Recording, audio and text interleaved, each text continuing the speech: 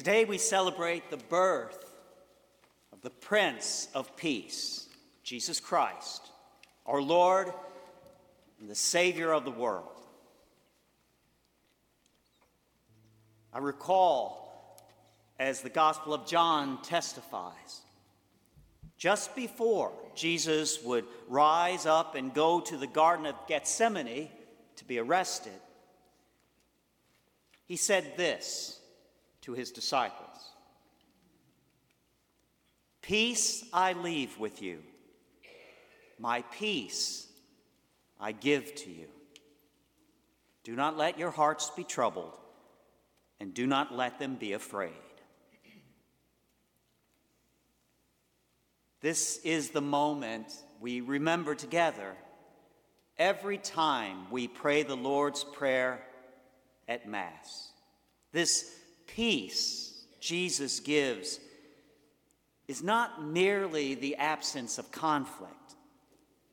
Rather, this peace is the bestowal of God's Ruach, breath, God's pneuma, animating spirit of life, the advocate, the paraclete, the Holy Spirit himself.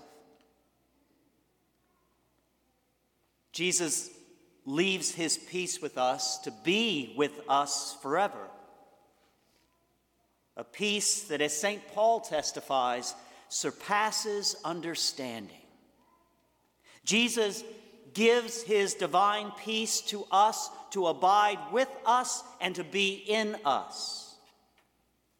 This gift from the Prince of Peace does not include the assurance that our lives will be trouble-free, nor is it offered simply to those who have the luxury of getting away from it all for some kind of quiet time with God.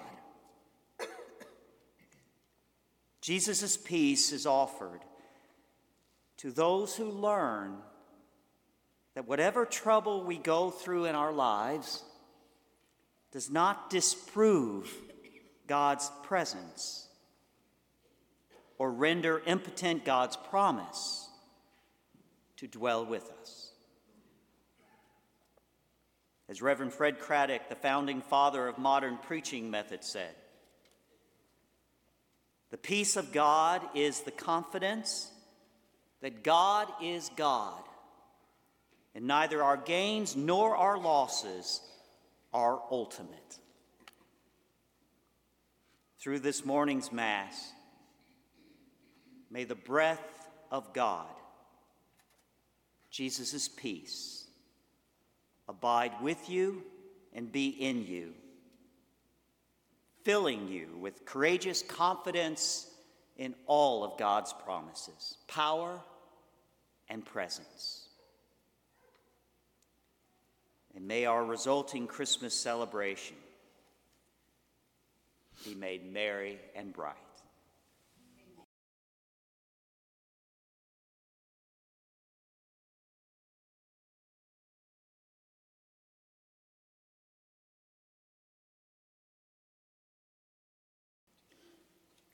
Christmas is a nostalgic time, especially when it comes to Christmas cartoons.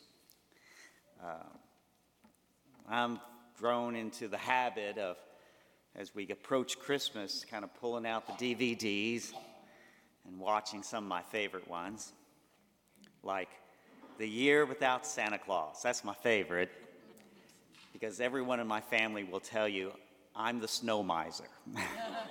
My brother Robbie's the heat miser. Charlie Brown's Christmas, that wonderful tree. Rudolph, the red-nosed reindeer. Elf, the Grinch. Polar Express. Frosty the Snowman. And I know there's more, but I had to get some parish work done. And the thing about these movies is that they all have good messages. Like, be good to one another, be nice, be kind. They're good messages, and the world needs to hear them. But nostalgically, it got me thinking back to when I was a priest. I had only been a priest 3 years at this point, and I remember I wanted more. I wanted more out of a cartoon. I wanted a story that spoke more to what we believe about God, to what our faith reveals to us about God and Christmas and what it's all about. So in 1996, that's a long time ago, I wrote my own Christmas story. I shared it my very first Christmas here with you all, but that seems like forever ago. That's 8 Christmases ago. So let me share it with you again today in the context of today's need for God's gift of peace. The title of this, and if there's anyone with a TV producing out there, see me after Mass. Make a great cartoon. The title of this is The Kindly King Who Had Almost Everything, a story by Father Jeff. Once upon a time, there was a kindly king who had almost everything. Every car, house, tree, and blade of grass belonged to the king. Every park bench, floor mat, daylily, and light bulb was his. Absolutely everything that existed was owned by the kindly king because it was the king himself who invented them. Yet one thing was missing. The king, despite his great power, his great kindness, still longed for one more thing, something he couldn't invent himself.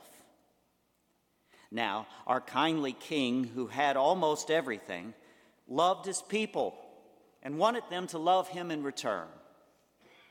Therefore, he constantly gave his people gifts.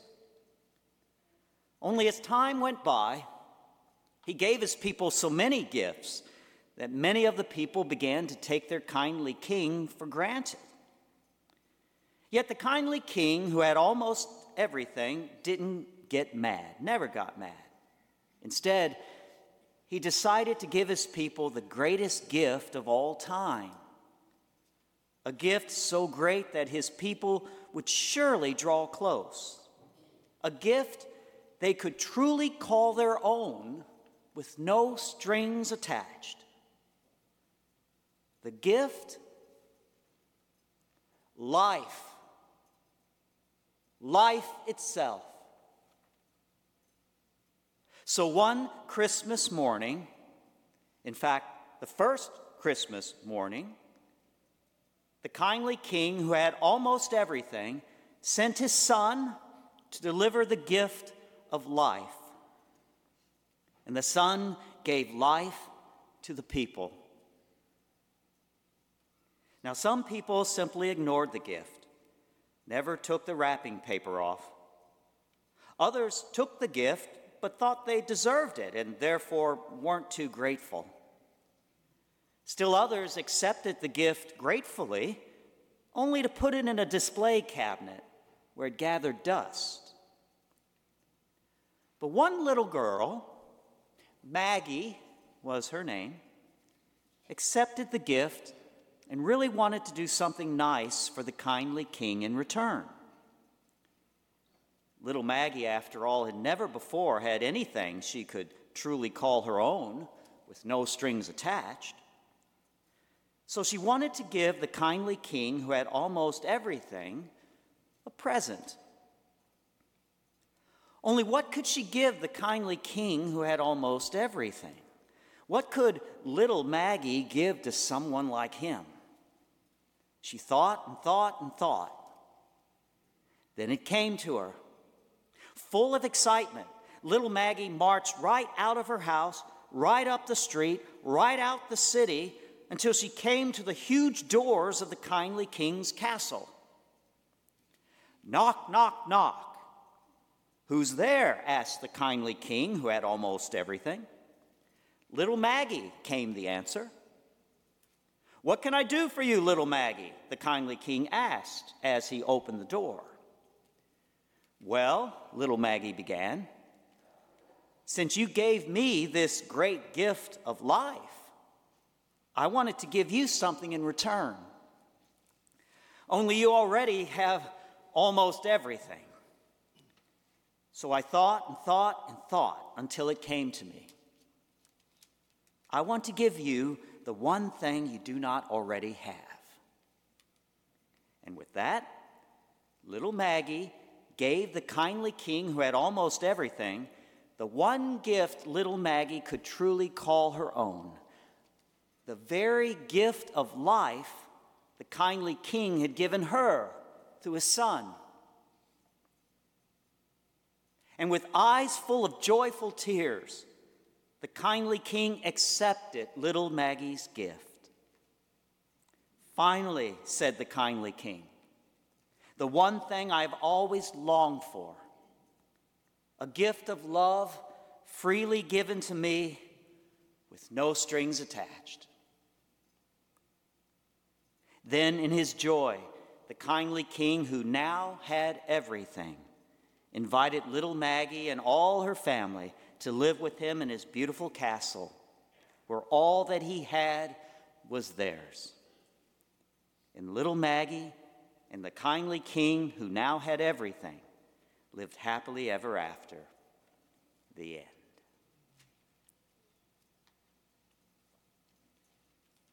We celebrate this Christmas morning that Jesus Christ blesses us with his life.